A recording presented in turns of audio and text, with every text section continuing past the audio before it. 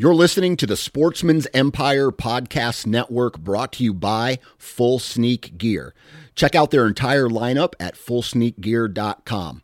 Also be sure to check out our entire stable of podcasts at sportsmansempire.com.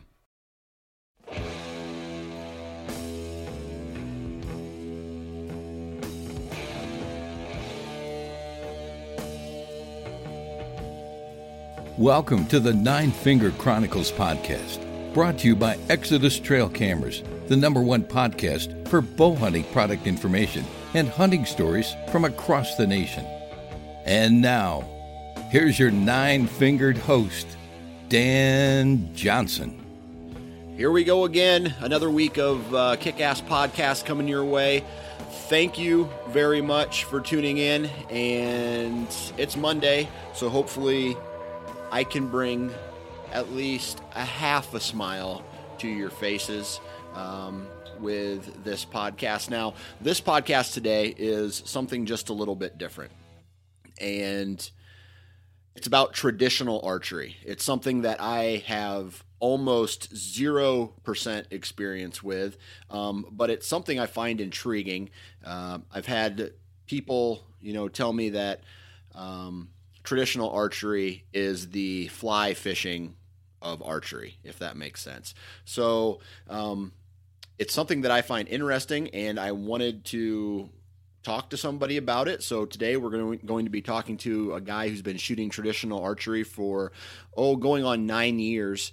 And it's something that you'll find out in this podcast that is a passion of his. He loves it, and he doesn't ever see himself going back the compound route.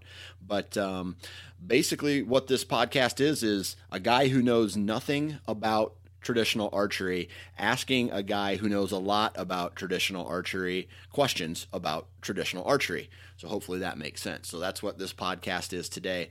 But before we get into today's podcast, I just want to say thank you very much. And that goes to every single person who has taken the time to download this podcast in the past, year and a half. Recently, it was this past Friday, I reached 500,000, so 500,000 downloads. And I am very excited to do that. And I also want to say that I am continuing my partnership with Exodus Trail Cameras, and they have decided to, because of my milestone, they want to give away a free trail camera. And typically what I do is I wait till the end of the podcast for you guys to learn how to win, but I'm feeling generous today, and here's how you win. Go to Exodus Outdoor Gear and comment 9 fingers sent me. Then make sure you like their page, the Exodus Outdoor Gear page, Facebook page. Then I need you to share the Facebook post that mentions this podcast, and I'll have that posted on my Nine Finger Chronicles Facebook page. So go to the Nine Finger Chronicles Facebook page, share the post that mentions this particular podcast, share it on your page. That doesn't mean tag somebody. That means share the entire post. Then go to Exodus Trail Cameras Facebook page, like it, and comment 9 fingers sent me. So if you're a regular of this podcast, I've been doing that for a long time now during my giveaways, and that's how I do it. And basically later this week, early next week, I will choose a winner for the trail camera, and they'll send it directly to your house. There's that.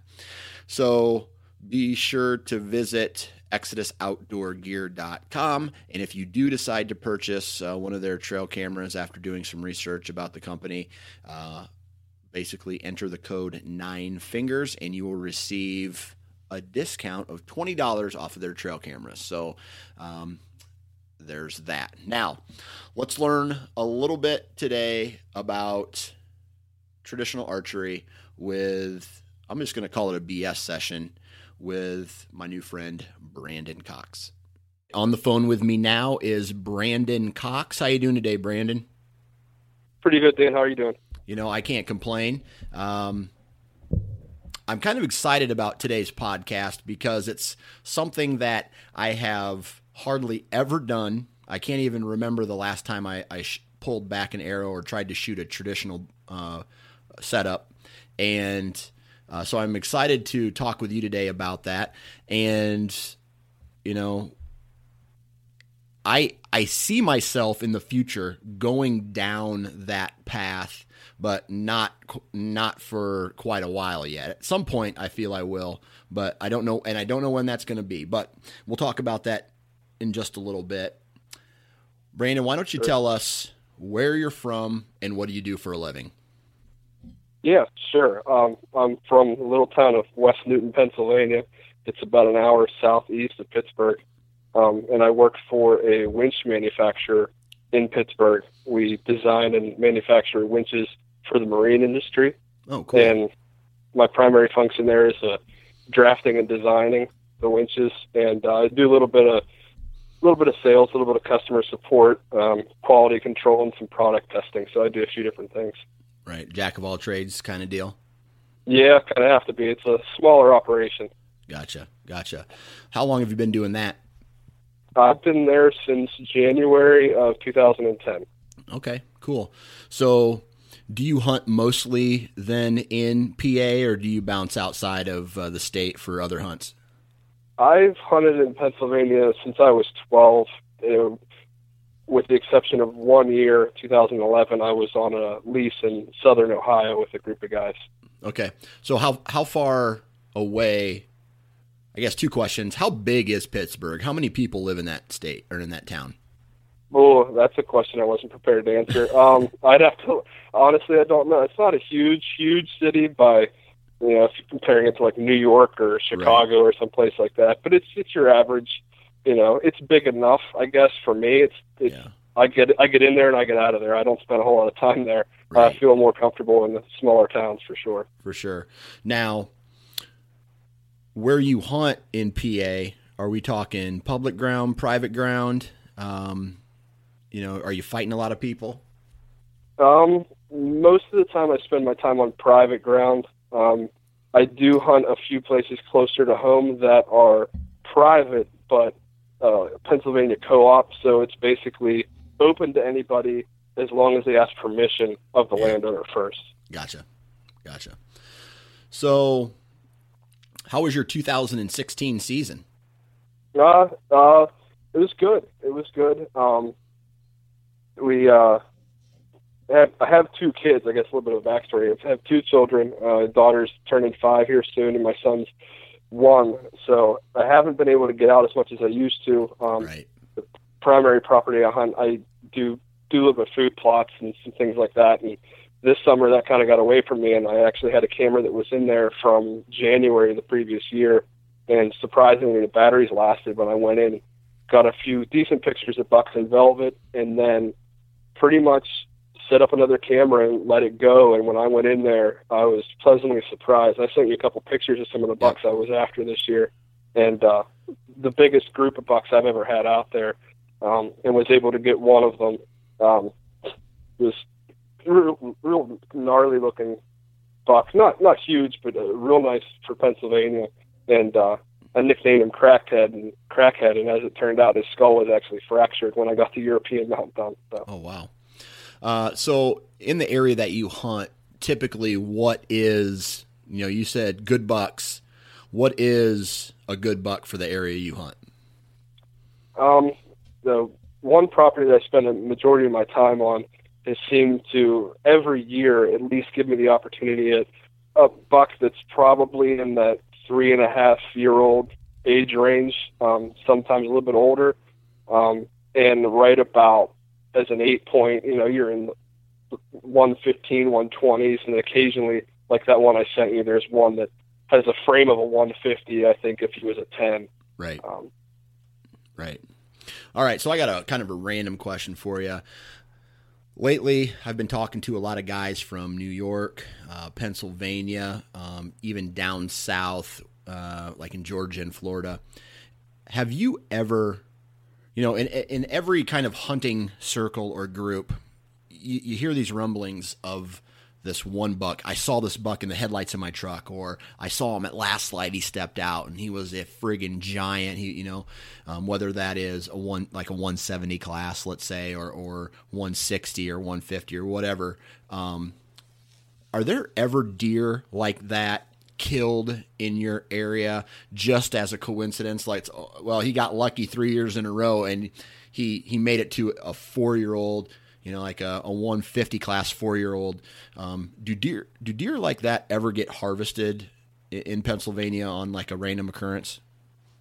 Yeah, I mean, social media being as big as it is today, you see a good many of those that are killed, and there's definitely some popular areas where I can think of one area in particular near my hometown. There's a big college campus, and it's basically in the middle of farmland. And there's been one buck that's been running around there, and everybody and their brother has seen it at one point, like you said, in their headlights and different things like that. So there's the opportunity in little pockets like that where they can bounce onto some private ground and where you can't even hunt, and then every once in a while somebody will catch them coming off and get lucky there. Yeah. I got to share this story real quick. I was talking to a guy in Des Moines. This wasn't recently, but this was maybe 5 years ago, and he worked at a car dealership. And his job was to come in there and do some service work. He was like the service manager, so he had a group of guys that would do oil changes, tire rotations, whatever. And the car dealership backed up to this open field and like a timber, like a scrub timber area. And one day, like all these deer were in the parking lot of this car dealership. And he took a video of all the deer running through, and he showed it to some of his buddies. And there was this gigantic buck, right? Now, the rumblings were, it was like well over 200 inches typical, and it could be potentially be the new world record. This, again, that this deer's long gone and dead. But what it was doing was these deer were coming up and eating in between where the cars were parked. There's like these grass little strips, like you'll see in parking lots every once in a while. Okay. And the deer were eating the grass out of there. And this buck was doing that same thing. So he was living in this little timbered area, and he had made it, this is like a buck living damn near in the city of Des Moines. So it's kind of funny. Every once in a while you'll hear or you'll see these, deer existing, especially that kind of caliber of deer, where it shouldn't be existing. So, and I always like to hear stories, especially from guys in New York and in Pennsylvania and some of these other states that typically people say, are high pressure, or there's, a good buck is maybe a 125 class or lower. So I don't know. I kind of went on a tangent there, but I was just kind of curious if you ever seen any deer like that. Yeah, I can relate to that with, being close enough to Pittsburgh. A lot of the bigger bucks in the state are shot out like inside of city limits. They'll go in and hunt these little plots that are, a couple acres, and their guys know that this big buck's been jumping around from neighborhood to neighborhood, and they'll try and ambush them in there. So I can definitely relate to that. Right. All right. So let's get to the topic today. We're going to talk about traditional archery, and it's something that you've been doing going on 9 years now. Let's see, 2018 will be your 10th year doing it, you said. And what I want to kind of talk about the progression of how you started. Now, how old were you? What year, whatever, did you actually start bow hunting? Did you start with a compound first? Yeah, I started with a compound. On the second year hunting, I was 13. Okay. So it was a while ago. And how old are you now? 32. Okay, 32. So from 13 until 25? 22. 22 roughly. 20, yeah. Okay. You shot a compound bow, right? Correct. All right. Now, in those years, were you successful with your compound? Yeah. Yep. All right. And did you like it? Did you like hunting with the compound? Yeah. No, initially, first year hunted rifle, And then second year, I kind of told my dad, who's got me into hunting and everything outdoors. I said I want archery hunt, and he said, I don't think you're gonna like it.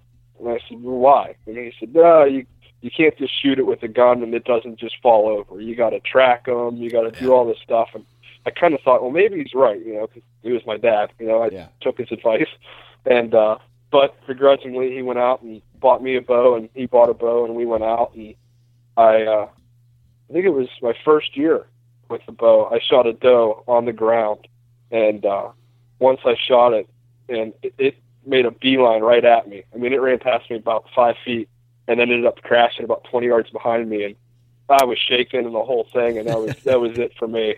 Right. That was it. Yeah. So, that's kind of when you started falling in love with archery as a whole. Yeah. Okay. All right. Sure. So now the question comes is when you turn 22, I always like to know what triggered you or what were you thinking when you started to make that tradition or that transition from, compound archery to traditional archery? Yeah. So in 2007, my dad passed away in November, and he had an old recurve that had been in our basement, and I can remember shooting when I was little. It was way too big for me. And, I kind of took it as like a sentimental piece and took it to my house and thought, I'm going to try and shoot this thing. So I got out and I started shooting it, and I enjoyed it, but I didn't know what I was doing. I was shooting aluminum arrows with plastic vanes from my compound. Yeah. They were whipping back and forth. I didn't know what I was doing. So that kind of sparked everything for me. I liked it and knew that I needed to get into it better to know what I was doing before I went out in the field with it. So that's pretty much where it started. Okay. So after that, you picked up your dad's old bow or a bow that he had. Yep. What was the next step after that? You started shooting it. You were flinging arrows. I take it you knew from being an archer previously that you needed at some point to be accurate with your equipment. Yeah. When did you start to take the step to go, okay, I need new equipment to, whether it's a new bow. I like traditional archery, whether you need a new bow or you need new arrows. Where did the education start for traditional archery for you? Back then, I was real into all the online forums, Bow Sight being one of them. And on the Pennsylvania chapter of the Bow Sight, there's a lot of guys, and there still are a lot of guys that shoot traditional on that forum. So I kind of just threw it out there that I wanted to get into this, didn't know anything about it, but knew I wanted to try it. And if anybody had any suggestions, shops that they'd recommend, things like that, because most of these big shops, they're all compound and stuff. So luckily enough, I didn't even know, but there was a guy about 10 minutes from my house that had a traditional shop that he ran out of his basement. And I got hooked up with him and went over there and told him, this is the bow I have, this is the arrows I'm working with, and he said you can throw those arrows away. And actually, he said he could use them for tomato sticks if you want. But so no, he hooked me up with arrows that were spined right and different things like that. And that was in the summer before the season of 2008. And I told him my goal was to ease into it with the understanding that it's going to take some time. I want to hunt the late season, so after Christmas of that year. Right. And shot with him for a little bit, went home, practiced, came back, and third or fourth time, he's like, you're hunting this year with it. And I said, you think? He goes, yeah. He said, keep your shots inside of 20. You're fine. He goes, so he says, you seem to have a natural ability to shoot it instinctively. And he says, you'll be good. And I ended up killing a buck the first year. Oh, wow. Yeah. All right. So let's talk a little bit about what is the main difference. What are some things you had to learn, putting down the compound and picking up the trad bow? Because I take it, your form's got to be different. your draw, your anchor points, your sights, all that stuff is now completely different. So you're retraining yourself. What were some of the biggest hurdles that you had to jump? And then during that process, did you ever, say, "Oh, screw this, I'm going back to compound"? Yeah. First thing, anytime you get somebody that wants to try traditional and they'll say, "Oh, my draw length's 30 inches. My draw length's 29 inches." I went and had arrows that hadn't been cut, and he said, "How long do you want to make them?" And I said, "Well, my draw length's 29 and a half or whatever it was." And he's like, "With the traditional bow?" And I said, "Well, I don't know. Isn't it the same?" So that was the biggest thing was learning that, that changes your anchor points and everything changed. Like you said, I was used to shooting a compound with a kisser button and a peep sight and a front sight, and that goes away. And you're basically just anchoring your finger in the corner of your mouth and tucking your hand back in behind your jaw and maybe resting the string on your nose. And that's pretty much all the anchor you have. And everything else is just, both eyes open as opposed to maybe squinting the one eye and looking through the peep. So it's a little bit different there. I kind of equate it from going to shooting like maybe open sights on a rifle to maybe shooting with a shotgun at like a clay pigeon or a bird. You're kind of more both eyes open, trying to get the whole picture rather than focusing on the sights. Now, initially, did you struggle with that? Not really. I mean, yes, I did. I wasn't as accurate, but there's just something that I just liked about being able to look where I was going to shoot. And at the beginning, 5 times out of 10, the arrow went there. But eventually I got it honed in. And I mean, it was a struggle to, learn, the difference in form and things, but it just seemed to click. I just really liked it. Right. So the fun you were having doing this kind of outweighed the initial struggle of learning something new. Yeah. I mean, for me, that initial struggle was part of the fun. Okay. With a compound, you could go out and, shoot it a little bit here and there. And you once you got it sighted in and you were doing everything correctly, you were good.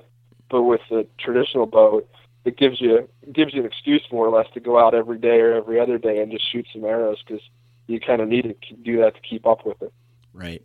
So let's talk a little bit about, how you practice, with traditional versus compound. Was there a difference? Because for me, I go out, I shoot my, however many arrows a night. I move up different ranges, and then I put my bow down and I go back inside. Is there a different training regimen that you have to do? Was there, any type of changes you had to make to, your mental psyche, if that makes sense? I guess I just kept on doing what I was doing with the compound, which would just be go out and set up a target, shoot at it. One change I did have to make was I made my backstop a little bigger. Living where I live, I got some houses around me, so with the compound I could set up a block target and shoot at it and feel pretty confident. But with this getting started, I had to make sure there was a decent backstop behind me, so I wasn't skipping arrows off of something and hitting a neighbor's cat. But in the beginning, it was pretty much the same. And then once I started shooting with a number of different guys, it quickly changed into, instead of going out and shooting targets and pounding paper, walking through the woods and shooting at random stumps and leaves and different things like that, which is one of the things I really enjoy, is that you can go out with these bows, and provided you're not shooting at a rock, you can just pick out random objects and shoot at them, and you're not going to bust arrows and skip a mile down the woods and lose everything. Right. So back then, your first year, your goal was and you accomplished your goal from what you said, but from a range standpoint, what was your range with your compound bow? And then that first year, you said your range was inside 20. So kind of going to that, I mean, for a hunter now, you have to change almost everything that, from a strategy standpoint, and I don't know, because you mentioned you shot your first buck off the ground, but from a tree stand perspective, did you have to make adjustments to your stand locations? Yeah, that first buck I shot with a recurve was actually out of a stand. Oh, okay. Yeah, it was in the stand. But no, when I shot a compound, I tried to tuck my stands into multi-trunk trees and in tight areas. And with the recurve, number one, it's longer, and number two, I shoot it with I cant the bow a little bit, so it's angled. It's not perfectly vertical. So you definitely have to pay attention to the limbs around you and stuff. With the compound, you can kind of stay a little bit tighter, and you can have a little more cover around you. So that was one thing I had to change. Hung a few stands and learned that real quick. Right. So, I mean, the first year you went out, your range was inside 20 yards. Did you have any close encounters or misses before you ended up harvesting one, or did you put in enough time behind the bow preseason to feel comfortable going in to the season saying, well, shit, if anything comes in inside 20, it's dead? Yeah, I mean, a lot of guys, when they'll switch to a traditional, that's kind of the mindset is, I'm already handicapping myself, so to speak, enough. I'm lowering my standards a little bit, and I just want to get something. And for whatever reason, I didn't do that. I kind of held to a standard of just a buck that kind of got me excited. Didn't have to be huge. I wasn't looking for a certain age class or anything at that point. But the first day out, actually, the first day of the season, I had an 8-point. It was probably a 1.5-year-old 8-point little scrub buck. And he came in, and he was 15 yards from me. And I thought about it and then said, no, I'm going to wait. And I ended up drawing back on him just to practice. And got the full draw, and the bow blew up. The limbs delaminated. I punched myself in the face. Buck took off running, and that was the end of that day. Why was that? What happened? It was an old bow? Yeah, it was an older bow. I bought it. In the beginning, I just started collecting stuff. People said, oh, you're shooting those old bows. I have one that's been in my garage for years, and I just got a bunch of them. And one of the ones that I acquired was painted over, so you couldn't see the wood underneath the paint. And had I been able to see it, I might have been able to tell that it was in some rough shape. But, yeah, the tips just came apart, and it fell apart. Man, that sucks. So with a new... I take it, I could probably pick, go and get 5 compound bows and set them up basically almost all the same. Are all traditional bows created equal? Or when you got your next traditional bow, did you have to relearn the process all over again? At that point, I was trying to stick to the same sort of design. A recurve in the 58 to 60 inch range, near the same poundage, so my arrows would spine the same. So at that point, no, I didn't have to change anything, but they're not all created equal. I mean, you have so many different limb designs and limb materials, and there's some people shoot differently, so there's changes you can make there to make them shoot better and tune arrows and different things like that.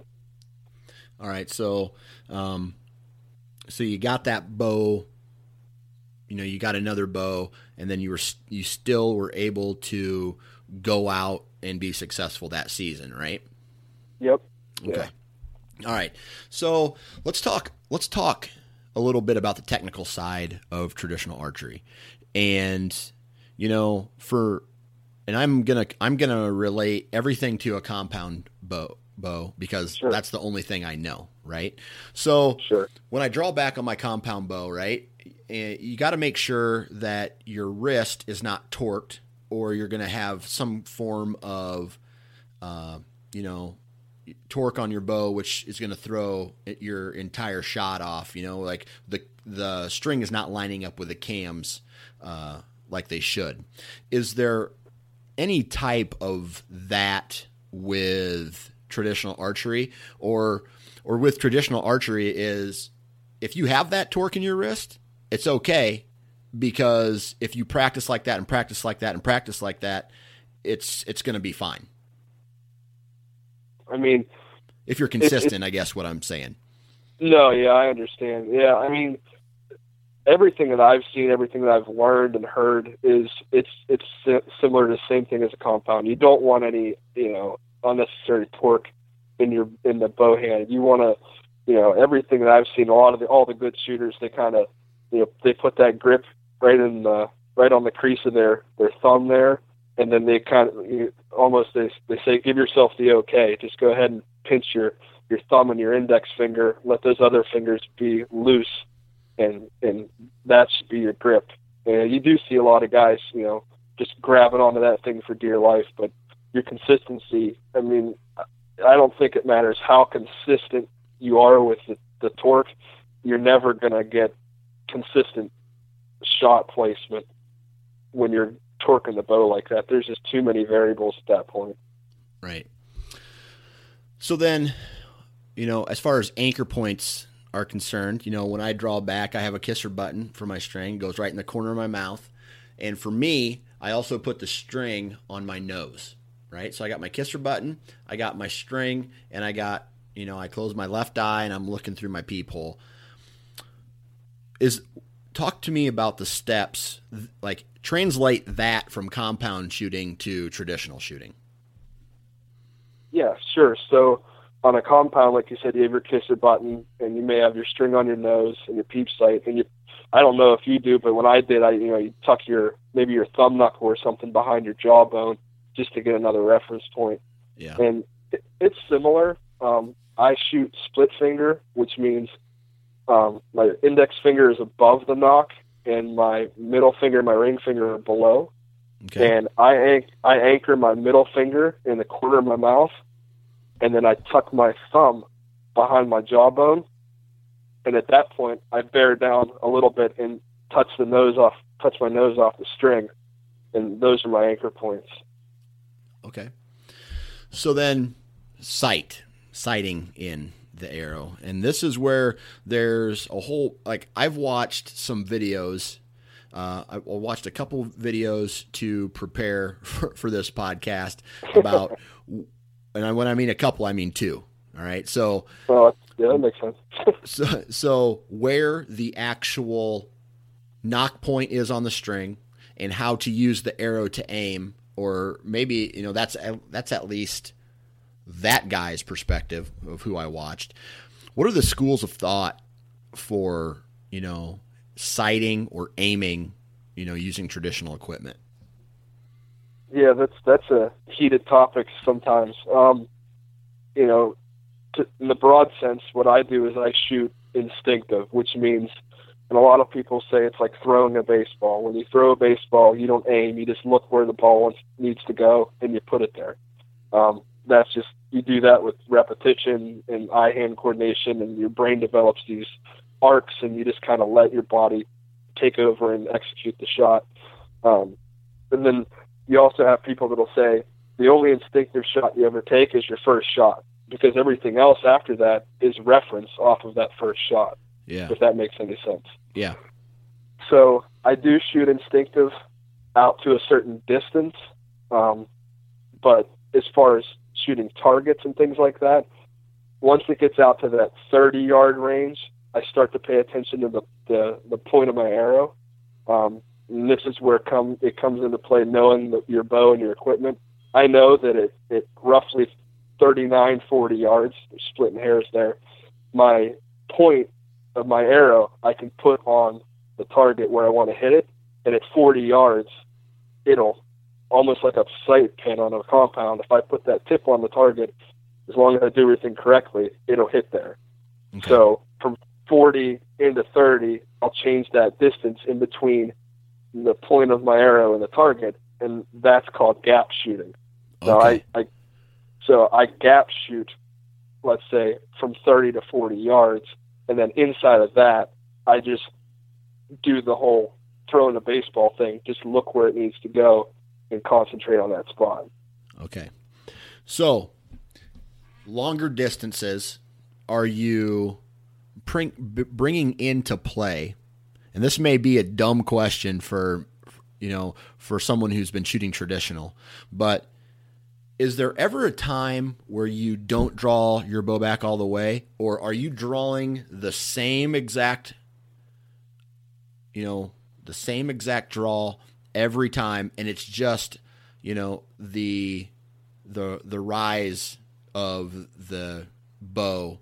I mean, for a traditional archer, you're not going to, if it's a really close shot, you're not going to, draw the bow back half or 3/4 of the way, right? No, not okay. unless you get too excited.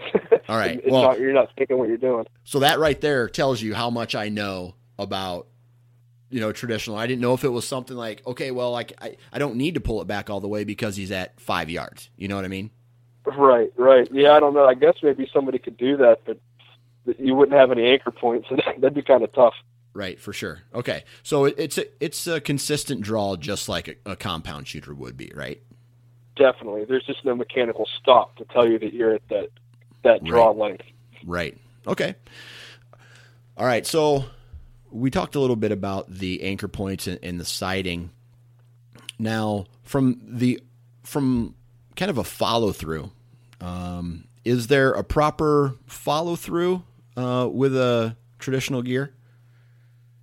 Yeah, it's going to be similar to a compound in that back tension is important.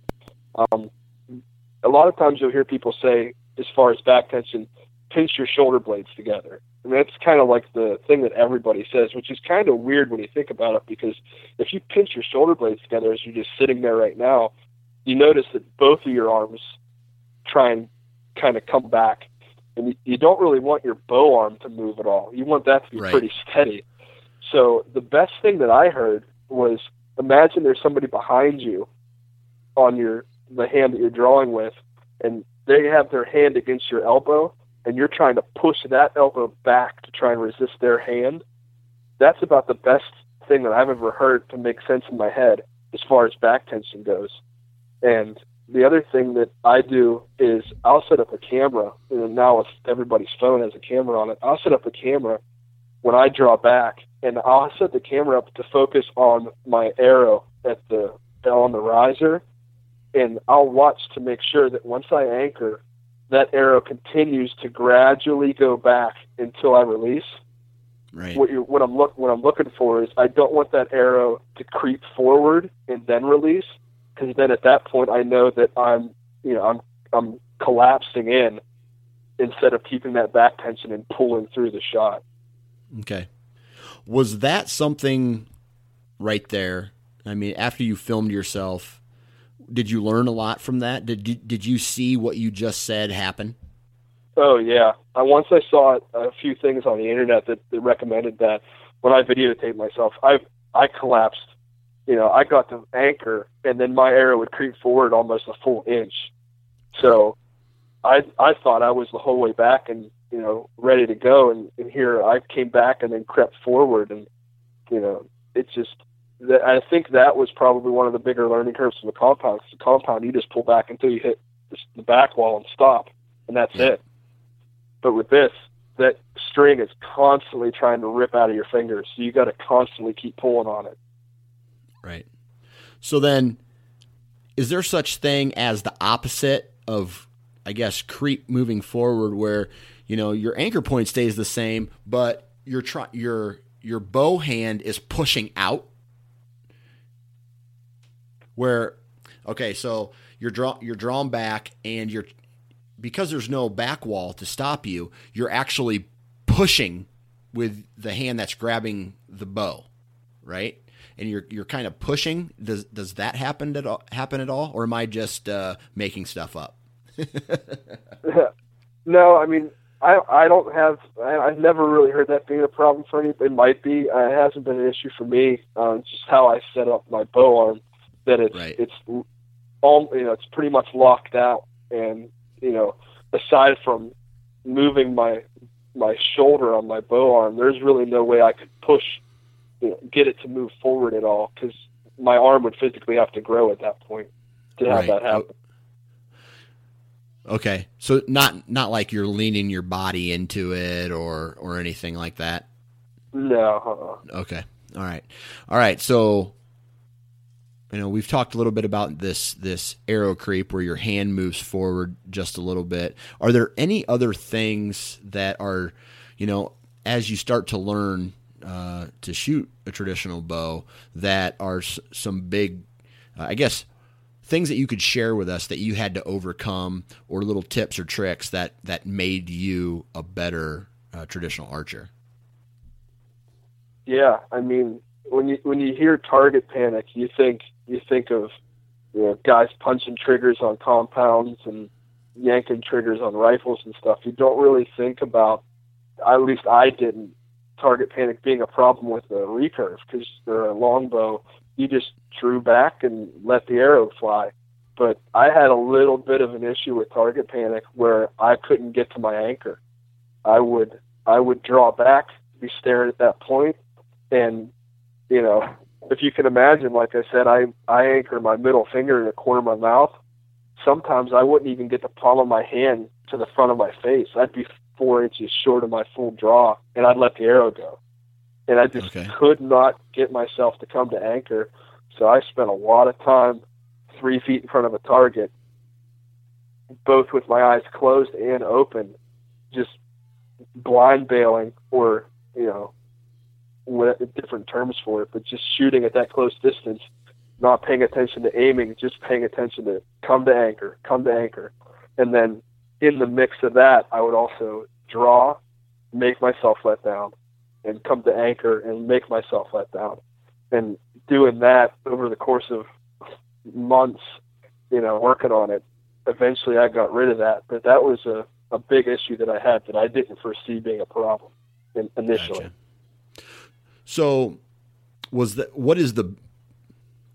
little tip or trick or, I guess, part of drawing the bow and shooting it made you a better archer? Trying to think. That the blind bailing technique really helped me, because without an anchor, you're pretty much floating out in midair. So you're not going to get any kind of consistency with your shots. So that was probably the biggest thing for me, focusing on that improved my ability, is to just being able to anchor. I went for whatever reason, that first year I was good. And then after that, I don't know whether I got a little bit too, relaxed, thought, oh, I did it first year, I'm good. I don't know if that was the case or what happened, but it seemed to be like that second year I struggled. And, but that blind bailing and just repetition of anchoring, that was like the biggest thing that I've done so far to improve my accuracy, is making sure I have a consistent anchor every time. Gotcha. All right. So the fundamentals you kind of worked out, right? Now, as you progressed on those fundamentals, and like you said, your anchor got better, your aiming got better, and all that stuff. Did you decide to say, okay, I feel comfortable now, if a deer does come by, I'm inside 30 now, or now I'm inside 40? Did with the growth of the fundamentals and you becoming a better archer, did you also expand your range in the field as well? Under certain circumstances, yeah, I would take a shot out to 30 at this point. These bows aren't going to be as fast as a compound ever. So, it would be the right situation. It'd be something that was feeding, not alert, and it would have to be low wind. It would have to be a few different things would have to fall into place for me to shoot that far, and I'd have to have a clear shot. A lot of the woods I hunt are pretty thick. I purposely trying to get into some of those thicker areas. So, trying to get a shot that far isn't even that easy sometimes. I do have a few field edges I hunt where I could see taking that shot, like I said, if the situations were perfect. Gotcha. So you felt, there are limitations to a traditional bow, right? So when I went out to my elk, on an elk hunt in Idaho, I was practicing out to 60 and even 70 yards, right? So anything, and the only reason I shot 70, I would never have taken a shot at 70 yards, was just to, feel more confident at 60 yards.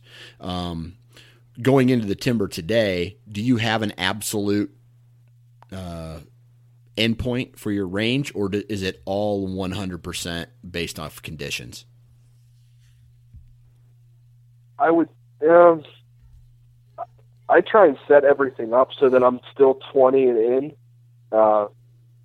trails and different things like that. So yeah. I always try to shoot for that range.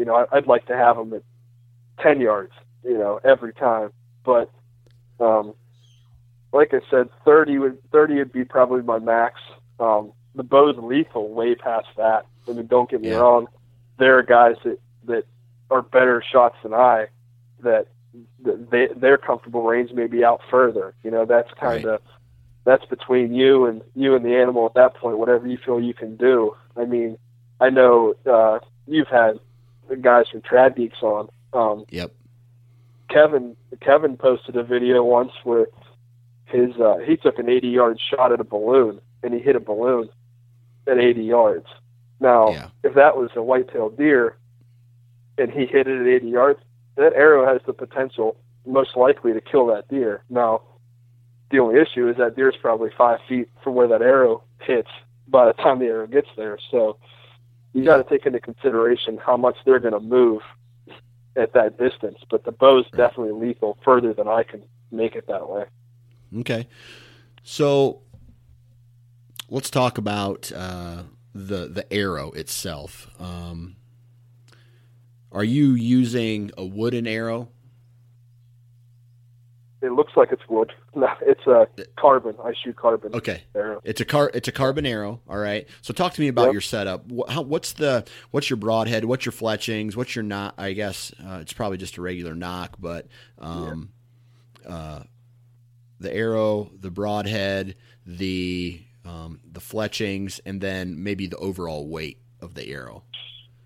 Sure. The setup that I've been shooting since roughly 2010 has been it's a 54 pounds at my draw length, and I was shooting gold tip 35-55s, and I had, I don't know if you've seen those weight tubes that you can add inside the arrow. I've seen those before. I was shooting a 3 grain per inch tube inside of that arrow with 145 grain broadhead. So my arrow total weight with fletchings was around 530 grains. Right. And so that's what I was shooting. I'm actually going to a completely different setup this year. I actually got a new bow. I think you had New Breed on at one point, didn't you? Yes, I did. Yeah, I actually picked up the new RK1 recurve that they came out with as a joint venture with Stryker. Oh, yeah, I saw that at the ATA show this year. Yeah, I'm sitting in my basement staring at the riser. I'm still waiting on the limbs, but yeah, that's it's all paid for. I just need to get the limbs in. But so that's what I'm going to shoot this year. It's about the same weight, around 53 pounds at my draw length. And I went to a different arrow. I actually wanted to go to a micro diameter, and I ended up going with the Black Eagle Instincts. Okay. It's a traditional arrow. It's a wood grain, but it's a 400 spine arrow, which is a little bit heavier spine than I was shooting. But instead of going with the weight tubes the whole way through the arrow, at this point I put all my weight up front. I'm shooting 100 grain steel outsert with 150 grain broadhead. So I have 250 grains up front. The total arrow is going to be right around 535. Okay. So what are you shooting for broadhead? Or what were you and what are you going to be? I was shooting a Magnus 2-blade. It was it's not like the Stinger that they have now that's vented. It was the old traditional style that they sold off that line a couple years ago. It just was a black stamped steel head, and had good luck with that. But I want to go to it's 150 grain Grizzly. It's a single bevel broadhead, so it creates like an S cut as it spins through the deer or whatever animal you're shooting. So a little bit more damage. And as far as bone penetration, I've watched a lot of videos online. A guy by the name of Dr. Ed Ashby, he has a lot of information, a lot of studies over the course of many years in Africa and all these different places about penetration, and that single bevel just seems to be the ticket for penetration. Right. Okay. Now, are there traditional archers out there who shoot mechanical broadheads, or is that a no-go? I hate this. I sure hope not. And I don't know. I might catch some flack for that from somebody out there, but I could never do it. I mean, you can generate the energy to open it, but I don't see the reason to do it. With a compound, I could see if your tuning wasn't 100% on, that you'd want to go to mechanical just for low profile and field tip accuracy, as they say. But right. none of these bows are shooting fast enough that you can't get a good fixed blade to fly properly. Okay, I gotcha. So then it's just a matter of physics, right? You're not packing enough. Well, you're probably going to get the same. Okay, I'll just ask you this. Are the arrows typically heavier for a traditional setup than, let's say, like a regular compound setup on average? I would say on average, yeah, I would say it's pretty common that a compound arrow setup's lighter. Right. Okay. I'm a huge fan of I've had a bad experience once in my life where I didn't get as much penetration as I wanted. So I like to shoot a really heavy arrow, well over the, or I shouldn't say well, but, definitely in the 500s. So I like to quote unquote drive a Mack truck when I am, behind the bow, just to get as much penetration as humanly possible. So now the arrow, it's a heavier arrow, so you still get that kinetic energy because you have the weight behind it. Are you typically getting pass-throughs with your traditional gear, or, is it because you're focusing on 20 yards and in, and you're shooting a heavier arrow? Are you still getting pass-throughs, or not as much? Yeah, I have been. Yeah. Keeping the broadhead sharp is important for sure. But another important factor is a heavy arrow is great, but it's, again, going back to some of the videos and studies that Dr. Ashby's done, it has a lot more to do with front of center weight. So okay, my arrow's 530 some grains, but 250 of that is up front. So when you measure front of center, you measure the length of the arrow from the insert to the base of the nock, and then you measure where that arrow balances out. So if you put it on your finger and try and get that arrow to balance, you measure from the back of the arrow to that balance point. And there's online calculators for this that make it real easy. But I'm shooting what they say 22% FOC. So the majority of my weight is up front, and that helps in penetration. He has some good videos and things online, but whenever the arrow hits the target, when that arrow oscillates back and forth, when the weight's front of center, that oscillation decreases a lot quicker than if, let's say, your weight was evenly balanced about the arrow. That arrow wants to whip back and forth, and that decreases your penetration. So it's a lot about having the weight up front, for me anyway, and with a lot of trad guys, more so than having just a heavy arrow like a telephone pole, the whole thing. Okay. So do overall, because I don't tell my wife this, but I spend quite a bit of money on even just like compound archery every year. Is traditional gear more expensive or less expensive? I mean, you might save some money because you don't have to buy sights and releases, but you're definitely going to find places to spend it. I mean, you know, some of the first bows I shot were, you know, bows that were from the 70s. You can pick those up for $150, $100. Some of the more desirable ones, maybe 200. And you can get some aluminum arrows for a pretty decent price, but you start getting into it. I mean, you're going to pay carbon arrow prices are going to be the same as a compound arrow prices. Yep. Some of these broadheads that they're making now, you know, you get 3 of them, you're paying $100. Some of these for things. Traditional gear. Yeah. Okay. Yeah. And then, you know, you can buy custom bows that are almost too pretty to take out into the woods. You can pay upwards of $2,000 for a bow. It's all on what you want to get into, but there's definitely places to spend the money. Right. You know, and obviously just like any type of archery, with the proper practice, even with a junk setup, quote unquote junk setup, you're still going to be able to kill the deer if you put a lot of time and practice behind the bow, I take it. Oh, absolutely. Yeah, because some of these bows that are the lesser, you know, expensive ones they were the latest and greatest thing in the 70s, and guys were using those to kill stuff. So they'll do this as good of a job today, that's for sure. Gotcha. All right. So we're kind of getting close to the end here, and I do have a couple more questions for you. Do you ever see yourself at any point transitioning back to a compound at all? I honestly don't. Okay. Yeah, there's a little part of me that wants to say maybe if I ever got to go out west.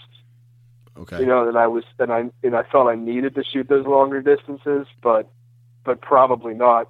I don't own one anymore. I've sold all that stuff, so it'd be Gotcha.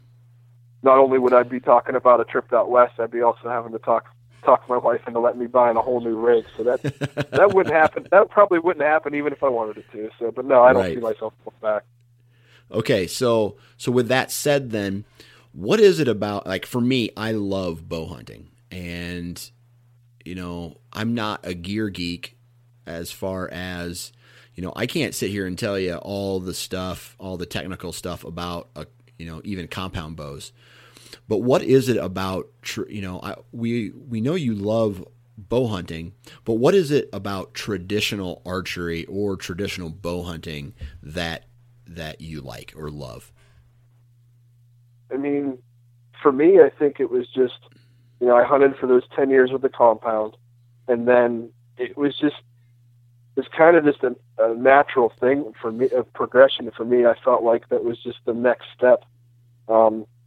I don't, you know, a lot of times, I think, I'm trying to think back to a previous podcast, but I think you had Ben Butcher's last name, Guttormson. Yep, Guttormson, yep. And I think he said, you know, it's just a natural progression if you, as far as I can identify with what he said, you know, just the love of the animal. You know, all the time I take pictures of deer and send them to friends, and they're like, shoot. And I was like, just watch it. I just want to watch them, you know, and that it's more about the experience for me than the kill.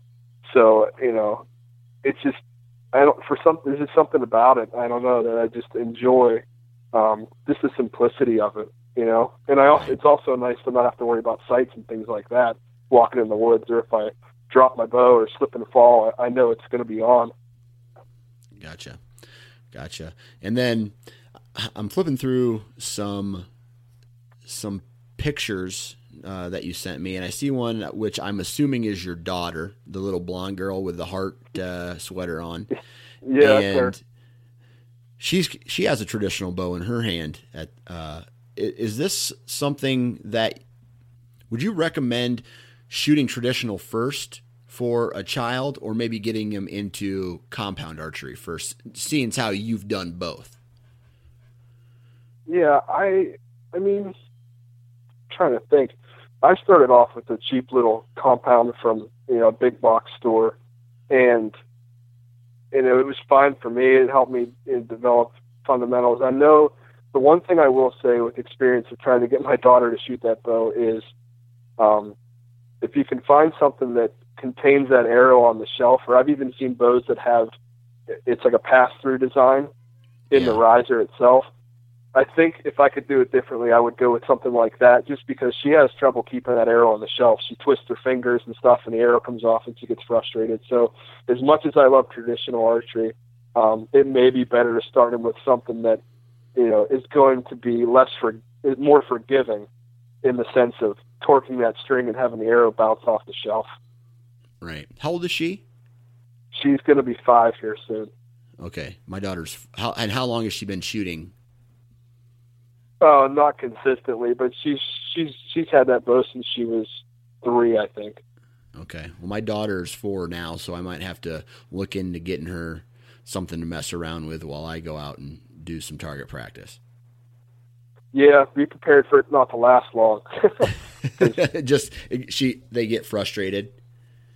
Yeah, it's pretty much shoot it a couple times and, okay, now Daddy's going to step back and shoot. Can I go over and play? Okay, go ahead. And that's pretty much the end of it. I'm shooting by myself. Well, at least there's an introduction there, right? Oh, yeah. Yeah, I try and get her out as much as possible, and she goes and checks trail cameras with me and things like that. Nice. She likes going out, yeah. Nice.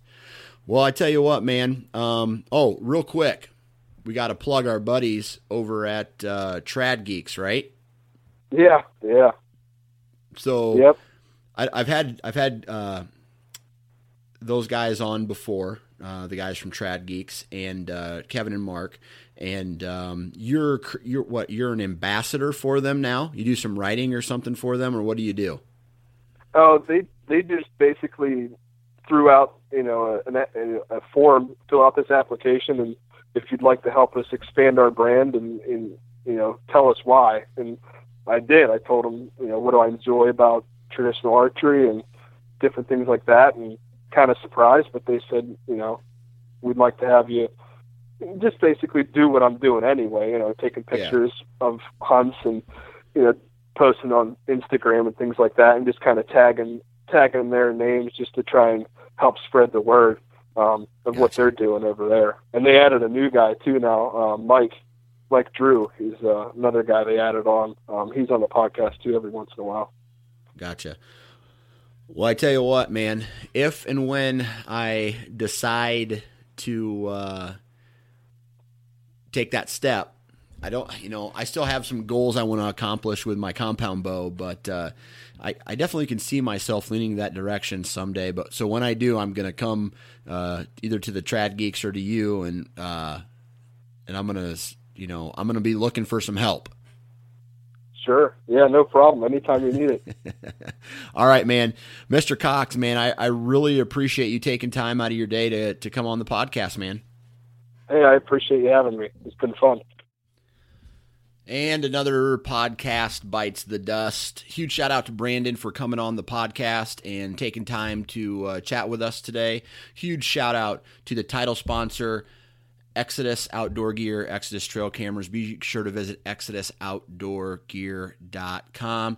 Huge shout out to the other two partners, Ripcord Arrow Rests and Deer Lab. Thank you very much for your support. Be sure to check out those companies and their products as well. And huge shout out to each and every one of you for making this podcast successful. Feel free to spread the word to any and all that you like.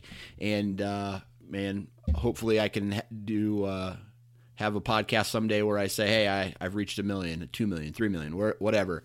Again, that's all thanks to you guys, and I really appreciate it.